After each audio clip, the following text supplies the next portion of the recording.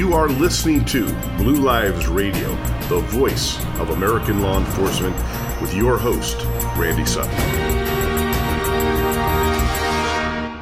Hello, everybody, and welcome to another episode of Blue Lives Radio, the voice of American law enforcement, with your host, Randy Sutton, 34-year police veteran and the founder of the Wounded Blue, the national assistance and support organization for injured and disabled law enforcement officers. Thanks so much for joining me again today.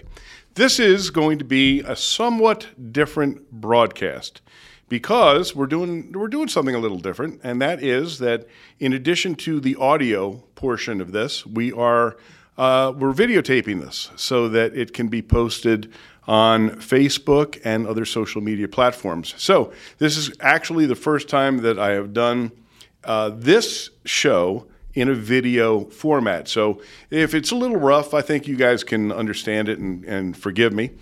For the viewing audience, I want to say that I'm wearing my Relentless Defender Wounded Blue shirt, so you can take a look at it and see how cool it is, because if you want your very own, you have to go to thewoundedblue.org and go to the shop and get your very own. And there's a few others out there. And, of course, everything that is sold on the Wounded Blue shop goes to help injured and disabled officers. So for those of you that are watching this, I hope you dig this shirt. I know I do. And Relentless Defender, in case you don't know Relentless Defender, they are an amazing company, and the owner is a retired cop, and they do incredible things for the law enforcement community. So a big shout out to Relentless Defender and Aaron Slater down there. There is always something to talk about here at Blue Lives Radio, the voice of American law enforcement. And of course, I'm going to start off today's show a little differently than I do on other shows, and that is I'm going to dedicate this show. I'm dedicating this show because we are coming upon, this week is an anniversary. It's not a good anniversary. It's a very sad anniversary. It is the 5-year anniversary of one of the worst massacres of police officers in this nation. Of course, it was in Dallas on July 7th, 2016, when a gunman who was a advocate and follower of Black Lives Matter appeared at a rally where law enforcement officers in Dallas were protecting the marchers, and 5 officers were targeted by this murdering scumbag, and he managed to kill 5. So I'm going to read the names of the officers who lost their lives that day. This is a very sad day for law enforcement, and unfortunately, this massacre, on ideological grounds, it was a harbinger of things to come, as we are seeing today, in the incredible violence against law enforcement officers. Most of the victims were shot during the protests, at least one during a shootout. 4 Dallas police officers and 1 Dallas area rapid transit officer. The officers killed were as follows. Dallas Police Department Senior Corporal Lauren Ahrens, age 48, who had been with the department since 2002, formerly had served with the Los Angeles County Sheriff's Department. Dallas Police Department Officer Michael Kroll, 40, who had been with the department since 2003. Dallas Police Officer Sergeant Michael Smith, age 55, a former Army Ranger, had been with the department since 1989. DART Officer Brent Thompson, former enlisted Marine, who had been with the department since 2007. Thompson was the first DART officer to be killed in the line of duty since the department's inception. And Dallas Police Department Officer Patricio Patrick Zamarripa, 32, a former Navy sailor and Iraq War veteran who had been with the department since 2010. This was the deadliest single attack on law enforcement officers in the United States since the September 11th attacks, surpassing 2 2009 shootings at Lakewood, Washington, and Oakland, California, where 4 officers were killed in each of those. So to the audience, I want to just say that we're going to dedicate this show to those officers and unfortunately the many who have come after as well. Let's talk about the incredible surge in violence towards law enforcement. It is something that is very pervasive, and just this year alone, we've lost 159 law enforcement officers to line of duty deaths. Now, of course, not all those were murders, but many, many were. And in fact, the ambush killings of police officers are up 90%. That's a frightening statistic. The attacks on law enforcement officers, shootings are almost daily. Attacks on law enforcement officers from other means as well. For instance, just a couple days ago, 2 Milwaukee police officers were attacked with commercial fireworks. They were they were bombed by a group of people who are still at large, have not been arrested.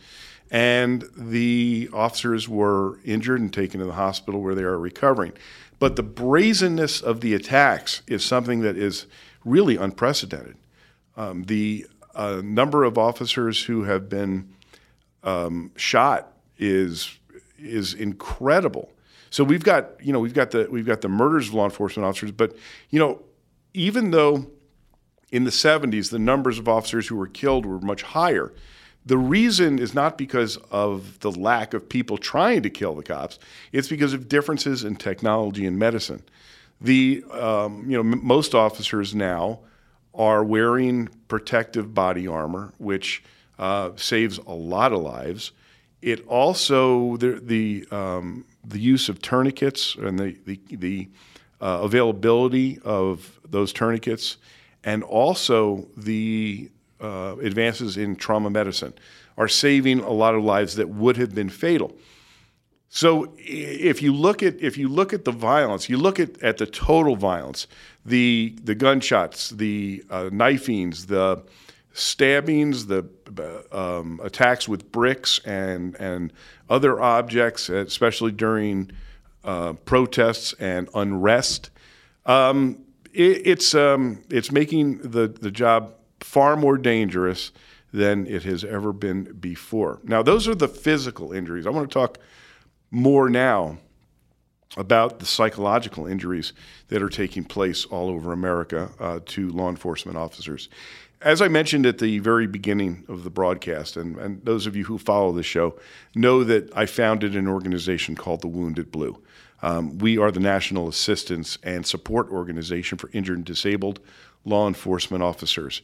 And we provide peer support for officers who have been injured in the line of duty, whether those injuries are physical or emotional and psychological. And that's a really important topic here, because the number of officers who are facing post-traumatic stress injury is just going through the roof. Let's look at what's happening in the policing world right now. You have the war on cops, and I think maybe I need to talk about the war on cops. Everything that I'm talking about today is all concerned with the law enforcement community. So these topics are all part of one another, actually. So the war on cops is far more than just a physical war.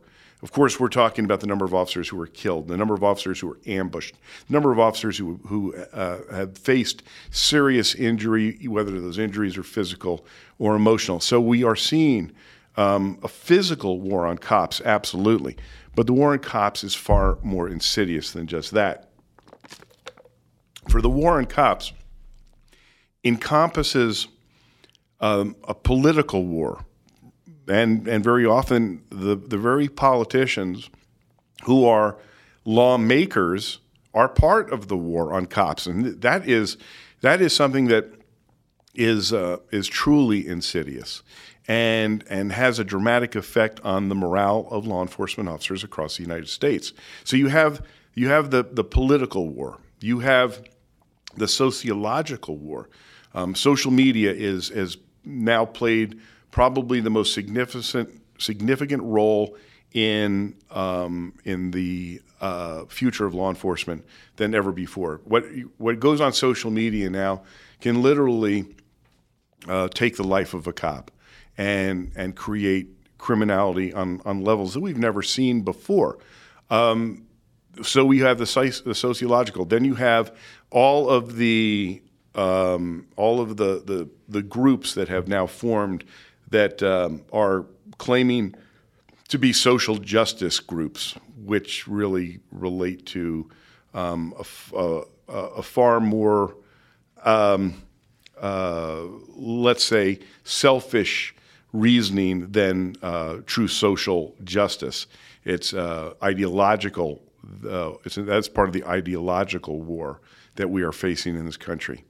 So you have the political, you have the sociological, you have the physical. Then you have the media war on cops. And if you think that doesn't exist, let me tell you a quick story. I was, for those of you who follow me, you know that I do a lot of national media. I'm a regular commentator on Fox News, on Newsmax, and I've been on just HLN. I've been on a lot of different national media outlets. Well, in fact, it was right after this Dallas police massacre that I was contacted by CNN, and they arranged to do an interview about the events of the massacre. And I was thinking to myself, okay, finally, maybe CNN really, they want the truth, so they're reaching out to me. And just before the interview, the next day, because they call you and the interview is scheduled very quickly, usually the next day. I had something happen that never happened before or since, and that is the producer actually gave me the questions and asked me how I was going to answer the questions. And I wasn't smart enough to figure out that this was part of their MO, because if they didn't get the answers that they wanted, which they didn't, then they canceled the interview. It's never happened to me before. So if you think that censorship is not taking place in the mainstream media, then you're only deluding yourself. It very much is part of the process now. So you have mainstream media who has taken up the mantle of social justice. They call themselves warriors. I have a different name, but I'm not going to say that name. Social justice activists. How about that? How about we call them activists? And they have become basically the voice for these activists. And so when violent encounters are taking place, use of force incidents, shootings by police, there is this misinformation and disinformation that is literally being put out by like propaganda against law enforcement.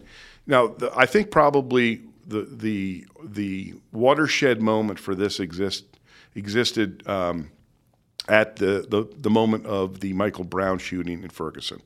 That was the moment when things really changed for law enforcement, and we saw the fiction of the narrative literally become the mantra of mainstream media. I am referring to, of course, hands up, don't shoot. We all know now that never actually happened. It was made up. It was a fake. It was a phony. And yet, you will still see public figures, politicians, sports figures, celebrities, still pretending that it actually happened, because the facts don't matter anymore. The facts don't matter.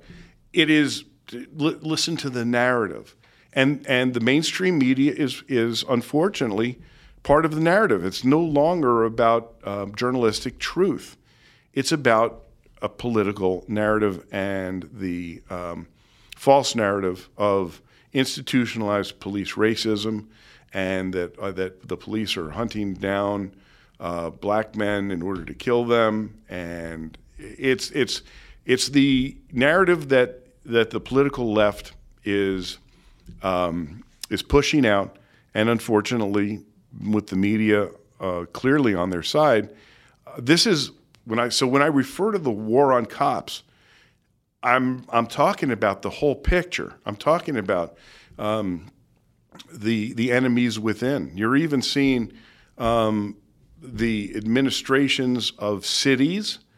Like, I mean, I could go. Let me just read off a list, right? Portland, Seattle, Minneapolis, New York, L.A. These major cities, Baltimore, St. Louis, are now embracing a completely anti-law enforcement ideology.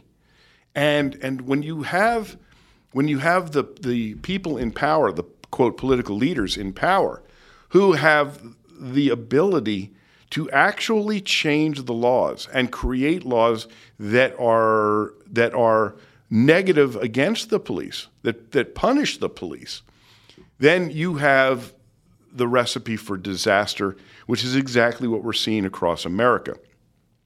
When I talk about the war on cops, there is a strategy that the political left is very engaged in. I call it the Triple D strategy.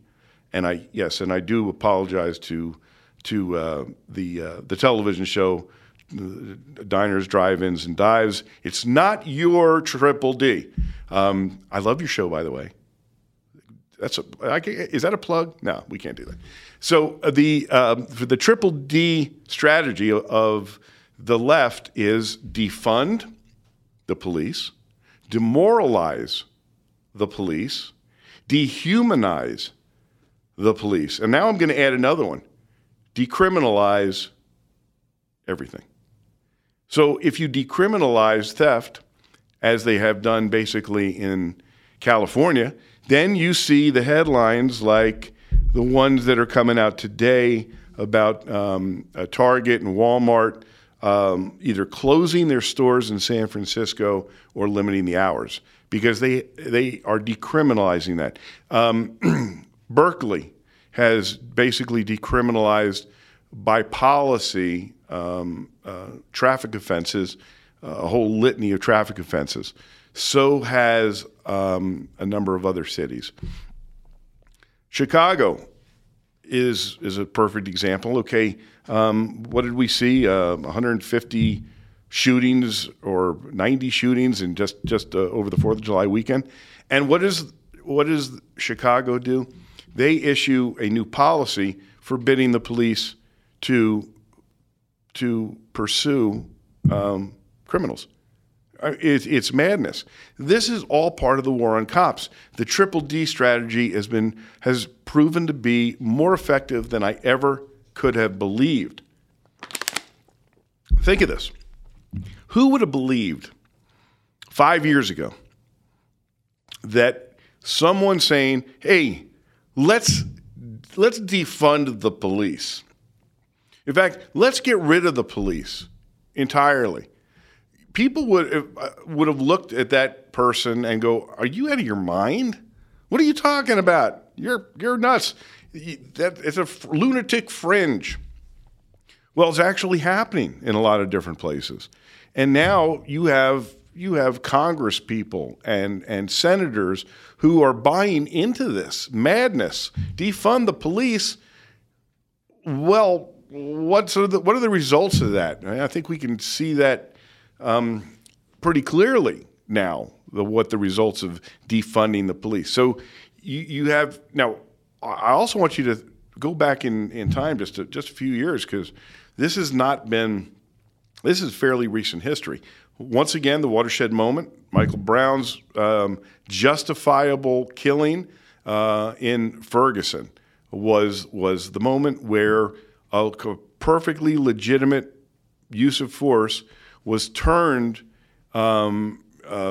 politically to demoralize the police. That was the first beginning of the Black Lives Matter movement. Now, I'm gonna tell you straight out, the Black Lives Matter movement is really winning.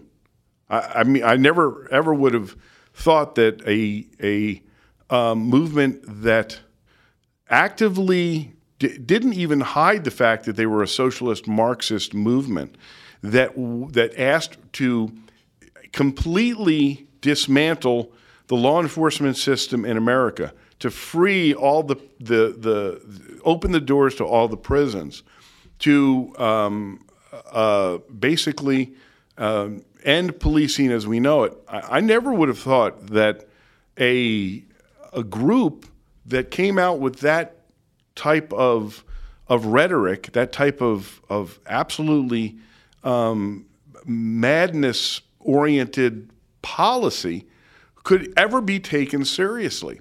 And yet, in just these few short years, look at the success that they have had. And then you have this group, this movement, so to speak, being funded by the very companies that are seeing this massive victimization of lawlessness across the United States. I shake my head and I still can't understand it. And yet they have been effective. Look at now, when they first came out with let's dismantle policing, the idea of it is so absurd on its face that that I just cringed and I kind of chuckled to myself, yeah, okay, this one's not going to last long. And yet it's taken on a life of its own. It's become so effective that even though logistically and statutorily no one is ending police departments, it has become de facto the truth. Now, what do I mean when I say that? All right, let's look at what policing was 5 years ago and what it is today. 5 years ago, if there was a job announcement in Los Angeles or San Diego or St. Louis or Las Vegas, and there was a job announcement that there were openings for law enforcement officers, you had droves of people who were lining up to try and get those jobs. Now, when I became a police officer for the second time in Las Vegas, the national average was 5,000 applicants for 50 positions. So do the math on that one. You know, people were literally lining up to try and get a police job, and you know, a lot of that, well, it's because people wanted to be cops. The salaries of cops around the country varies so dramatically. It's hard to say that, you know, anybody does this for the money, or though, you know, if you're in some places on the northeast part of the United States, you know, the salaries are pretty damn good, or in some places in California. But for the most part, the average cop makes about $50,000 a year. We're not talking a lot of money here. So why did they line up to try and become cops? And I can tell you that it was because it's a calling. You want to become a cop because you want to play a role that is positive in your communities. And there's, you know, the fact that there is there's a brotherhood, a camaraderie that is part of the career choice, very similar to the military. Those were attracting a lot of people, a lot of really good candidates. And as a result, police agencies could be very picky about who they hired.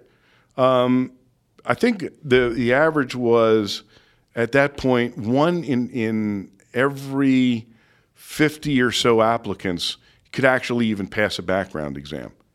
No, think of that. So, you know, you go and you want to become a cop, and you got to pass the physical. You got to pass the psychological exam. That threw out a whole bunch of people right there.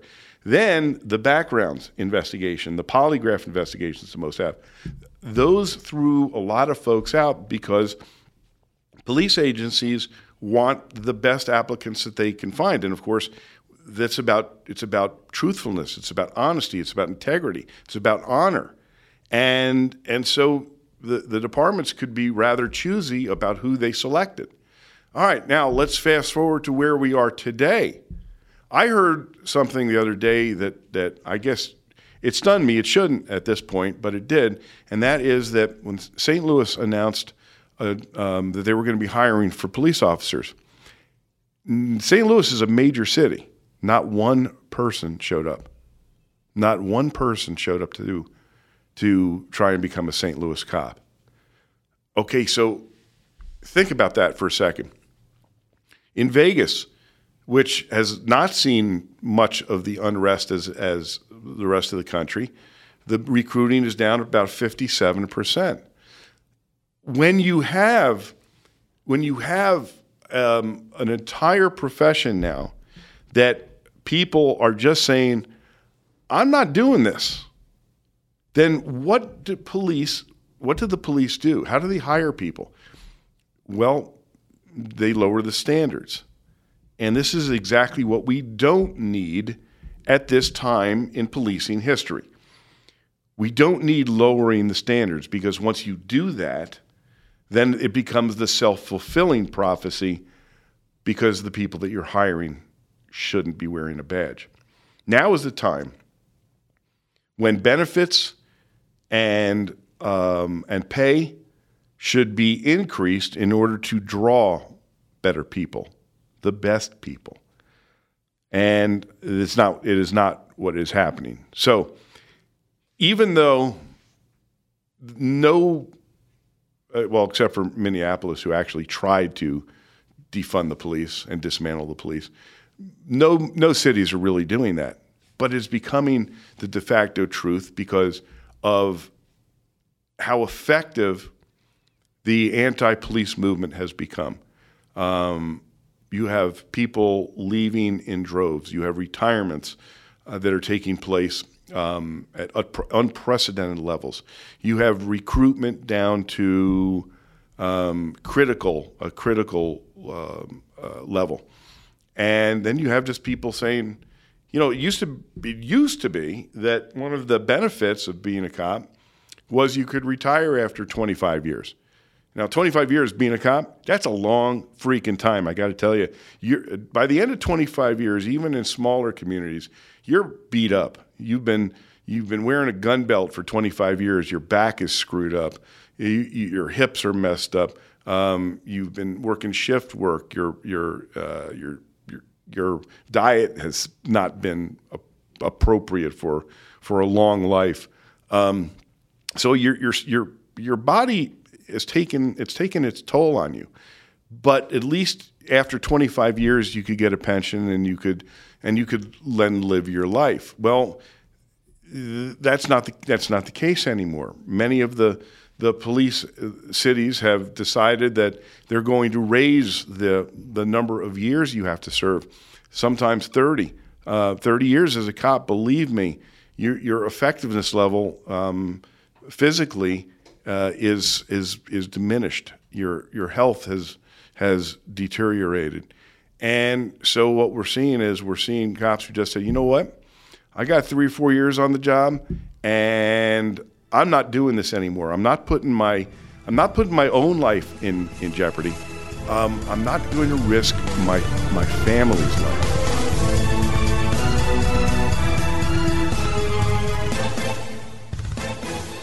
Because of COVID-19, the average American worries about their immune health 4 times a day. That's 112 times per year. To minimize the worries, leading nutritional supplement company, Healthy Cell, created Immune Super Boost, an immune supplement that contains 15 full doses of science-backed nutrients like vitamin C, zinc, elderberry, and echinacea, all in a 1-a-day pill-free gel pack. It tastes great, is convenient on the go, and it's more natural too, without chemical binders, fillers, and coatings. Supporting a strong and resilient immune system can be simple. Go to healthycell.com and use code OUTLOUD for 20% off your first order of Immune Super Boost. That's healthycell.com, HEALTHYCELL, and use code OUTLOUD for 20% off. Now, never before in our history have we witnessed the level of hatred that is now being waged against our law enforcement. While anarchist groups create havoc and overwhelm our first responders, these same groups and their corporate supporters are calling for the police forces to be shrunk and defunded. What can you and I do to make a difference? How can we stand up for what is right and to show our support? That's what I'm going to tell you about this incredible new platform. It's called shoptotheright.com.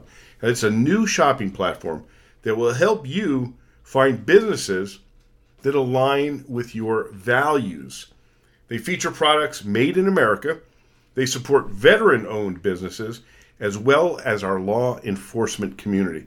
This is a time when we need to stick together. We need to shop together, and we need to support each other. It's time for you and I to make some noise and stand up to protect our country. And one easy way to do that is to shop and give our money to companies that don't seek to destroy our way of life.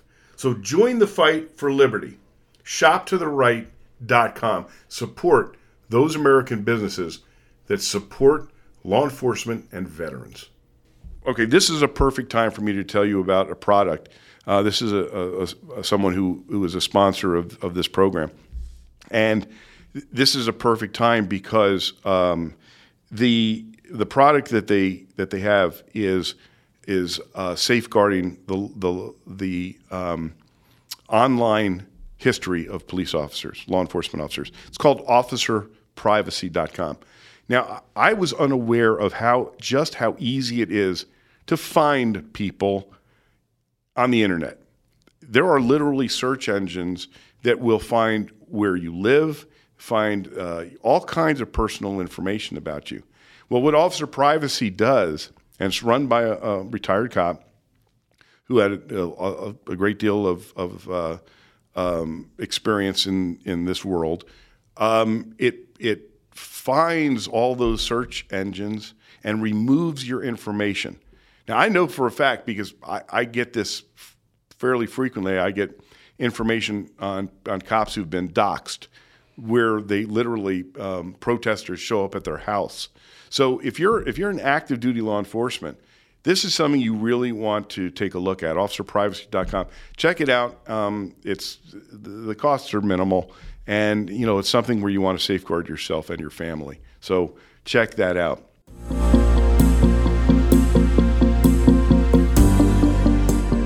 It was a vision that gave birth to a unique multimedia platform that would combine classic talk radio, great writers, and memorable podcasts and videos. AmericaOutloud.com is a conservative leader in a field that is predominantly run by far-left progressive globalists.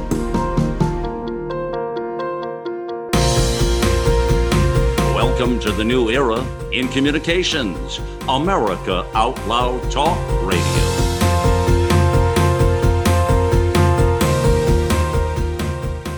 Trouble getting to sleep and staying asleep can be infuriating. Your mind races. You toss and turn, and the harder you try, the harder it is to drift off. And today's digital age makes it even harder. You're not alone with this struggle.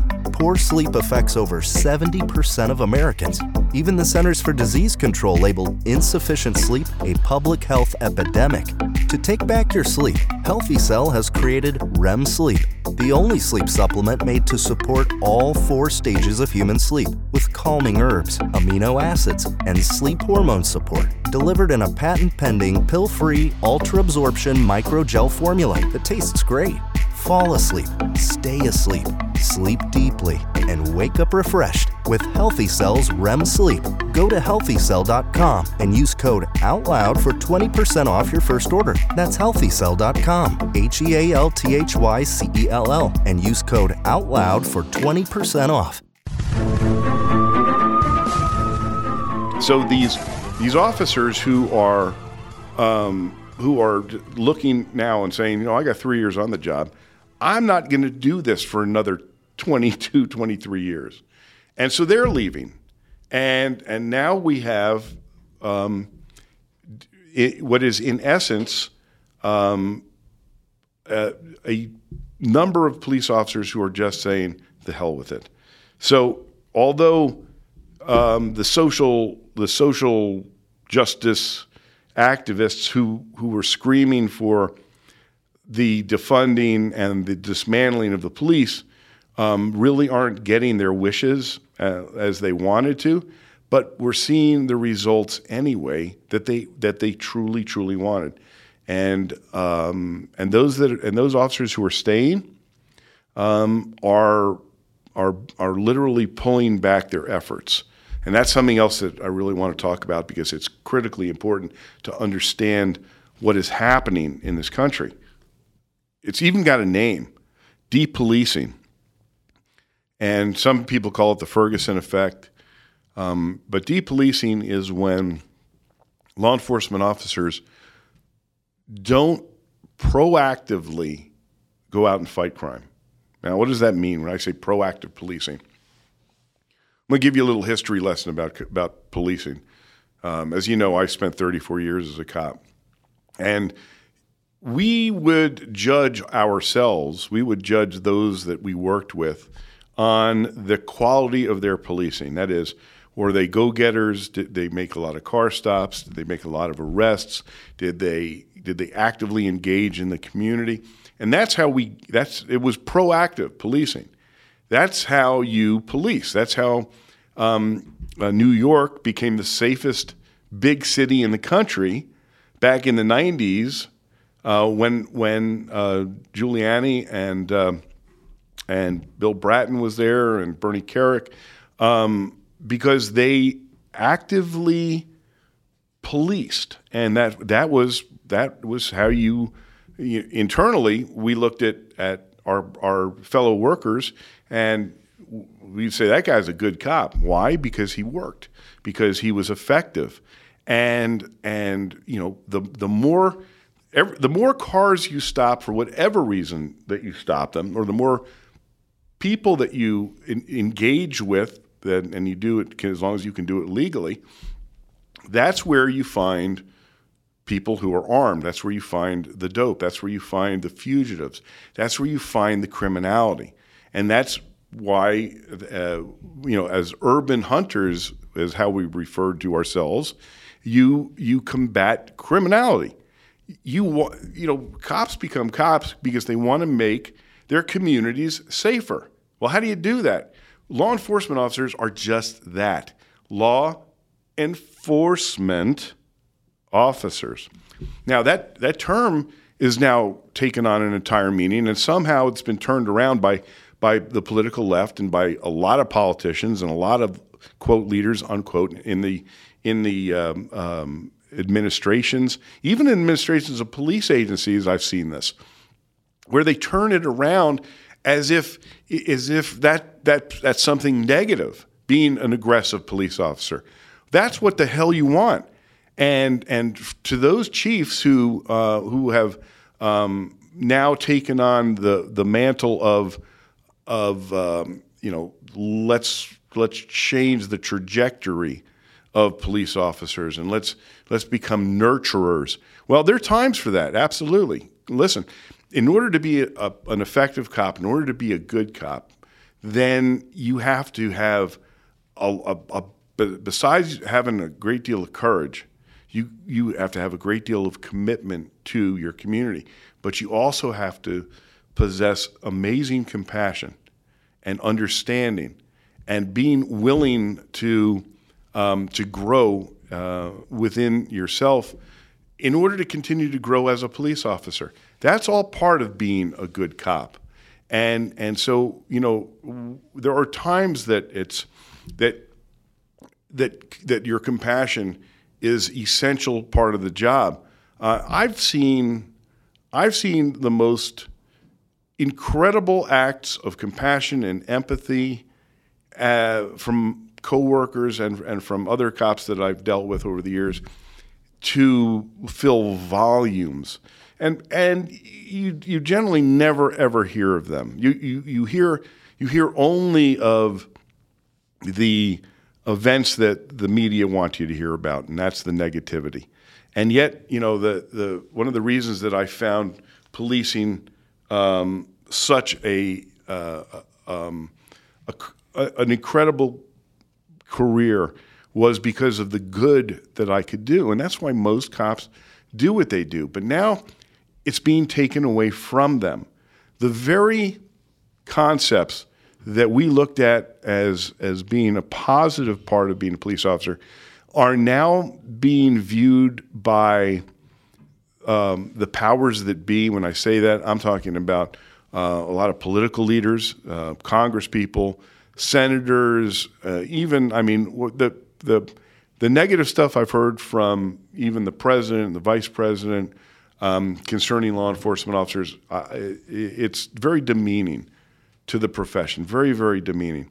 And the reality is that the more that the cops step back from doing the job, the more that they have to protect themselves in such a way because of the political environment, then who suffers? It's the community that suffers. The very communities that these officers are literally putting their lives on the line to protect. So who's the loser here? It's the people that the police serve. So, you know, what we're seeing in this new revolution of anti-law enforcement rhetoric and the narrative is destroying the public safety in so many ways. Now, I'm going to get into some headlines here now because I think I've set the record about you know, what my thoughts are on the law enforcement front as far as social activism and the false narratives that law enforcement are facing. So let's look at a couple of the ramifications of all of these changes. So here is a headline. Pharmacy giant Walgreens has closed its 10th store in the San Francisco area, prompting residents to blame rampant shoplifting caused by the city's soft-on-crime policies. The store is set to permanently shut its doors. The move has drawn an online petition against the closure, which accrued over 200 signatures at the time of publishing. And the reality is that not only Walgreens, but now Target has also announced that they are either closing their stores or they are limiting the hours. Why? Why is this taking place? Well, let's talk about it. First of all, let's talk about the weirdnesses of California because unfortunately it plays a role. Propositions have been put before the public that they have embraced and they have voted for. And the propositions that they have voted for have severely limited the penalties for committing crimes. For instance, shoplifting. You know, the term shoplifting is very innocuous. Oh, you know, when you picture in your mind somebody goes in and you know, pops a mouthful of grapes, that's shoplifting. They steal some makeup and they stick it in their pocket, that's shoplifting.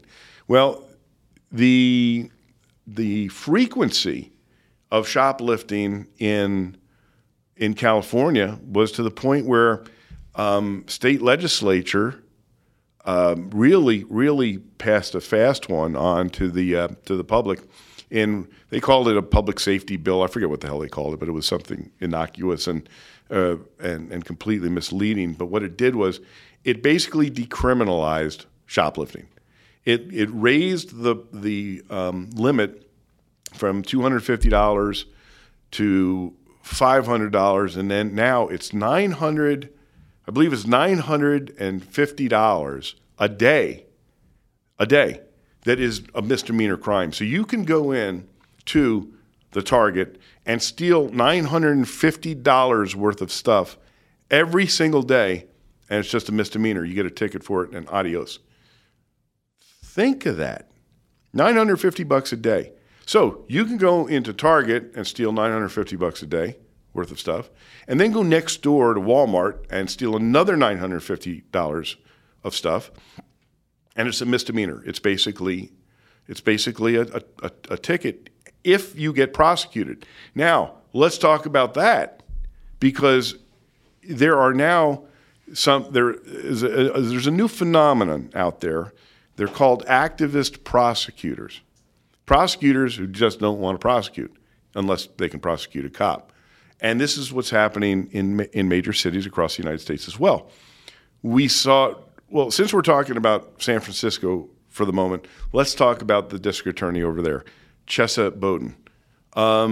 When you talk about a Trojan horse being given the keys to the city, Chesa Boudin is one of the a prime example. He was voted into office, and it's mind-boggling to me that the voters of San Francisco could look at this guy and say, yeah, he's the guy I want to be in charge of prosecuting criminals in San Francisco. He's the son of two murderers, two terrorists, literal terrorists, whether underground killers. Both of his parents were convicted murderers. And then while they were serving time in prison, he was being raised by other, I don't know if there are former terrorists, less active terrorists. So he grew up Marxist socialist and completely anti-law enforcement. And he's the one who's now in charge of prosecuting. Well, he's not prosecuting, and he's not making any bones about it. He says he's not prosecuting shoplifters. So, if there's no consequences for actions, then you get the lawlessness that is now happening all over the California, but most especially in San Francisco. So, as this rampant crime continues, you're seeing the inevitable results. Companies simply can't afford to be there.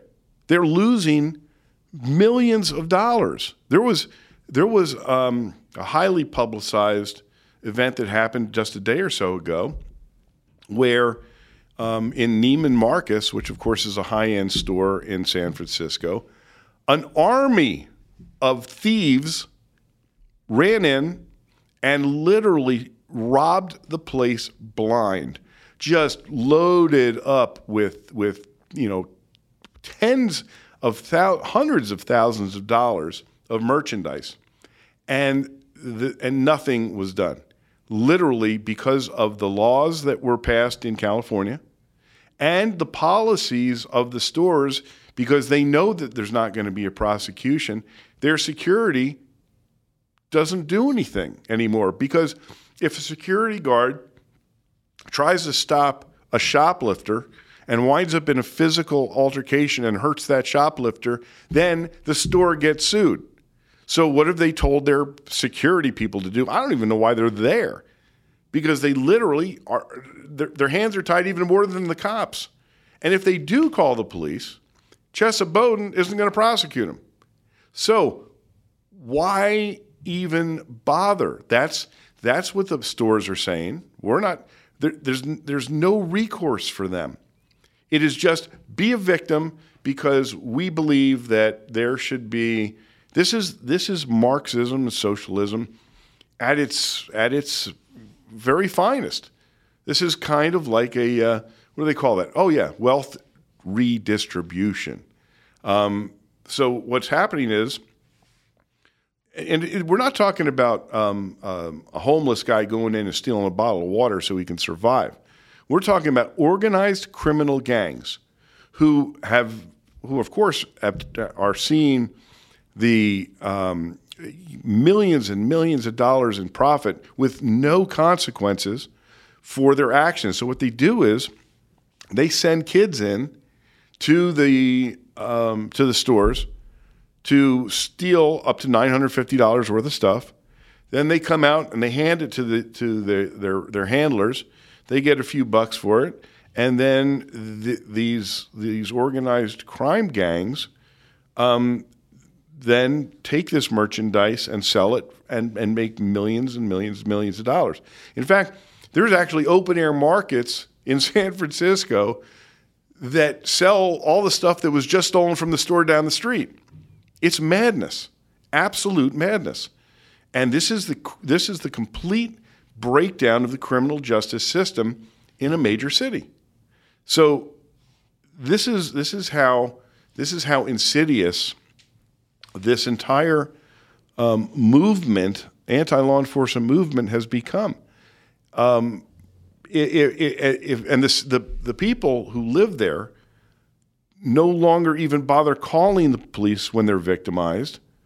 So statistically, it's very interesting.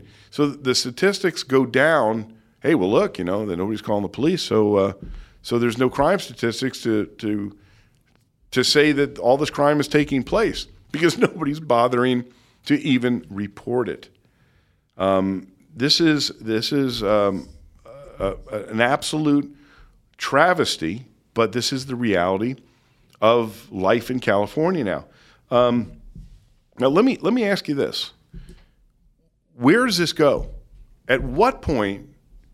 Because this simply cannot go on to the point where the stores no longer exist. So there's no longer any commercial enterprises. Drugstores are closing because of the crime. So that means that the elderly can't get their prescriptions.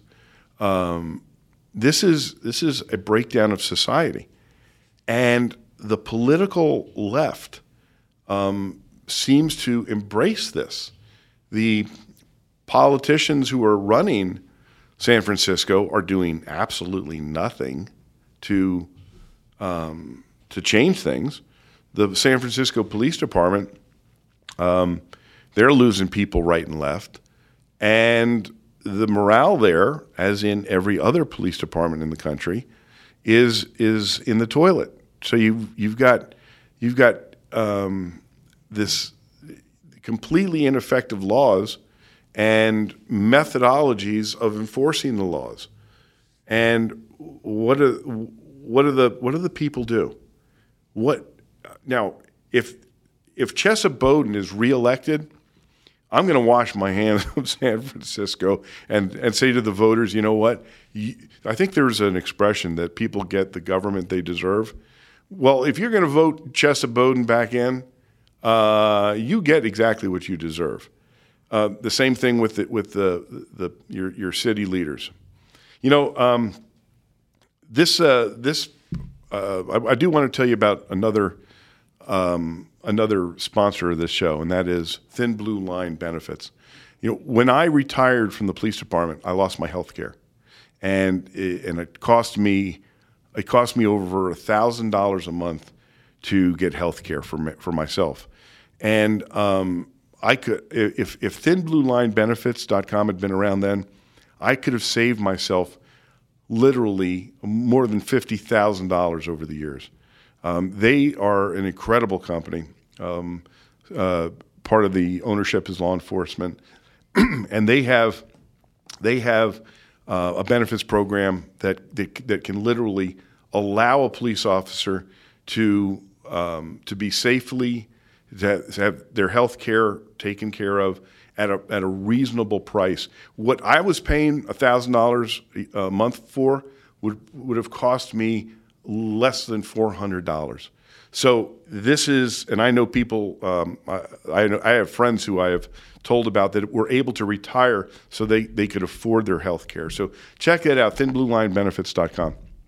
And, before we run out of time, I want to tell you about the Wounded Blue and what it is that this great organization does. The men and women of this organization are all injured and disabled police officers. Everybody's been shot, stabbed, beaten, run over, screwed up and screwed over, and yet they want to continue to serve their fellow officers. And so we provide peer support for those men and women who have been injured, either physically or psychologically, and that's really important to know, that psychological injuries are very, very real. Post-traumatic stress injury can be as real as a bullet. So if you are a law enforcement officer or have been, and you're struggling with either the physical or emotional injuries, contact the Wounded Blue. It's thewoundedblue.org, thewoundedblue.org. We have a tremendous documentary film on Amazon.com called The Wounded Blue, and I urge you to take a look at that, because you will be shocked at the way injured and disabled officers are treated by the very cities that they have sacrificed so much for. So if you want to know more, go to thewoundedblue.org. And if you are a law enforcement officer, October 28th through the 30th in Las Vegas, the Law Enforcement Survival Summit, designed to save lives. The finest presenters in the country are coming to Las Vegas to do this event. It's going to be amazing. Dr. Kevin Gilmartin, who wrote Emotional Survival for Law Enforcement, Dave and Betsy Smith, who have been saving lives of cops for years with their physical and mental survival techniques. It's something that if you're a cop and you only have one conference to go to this year, this is the one you want to go to. So if you go to thewoundedblue.org and you look at events, check it out. This is life-saving stuff.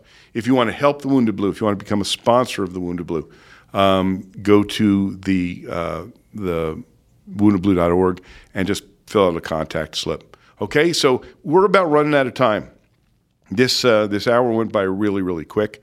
I hope that you enjoyed it. And if you're watching this on Facebook, please leave your comments. I want to know what you thought, because this is the first time that we've actually put this on Facebook in this format. So thanks again. This is Randy Sutton, and stay safe.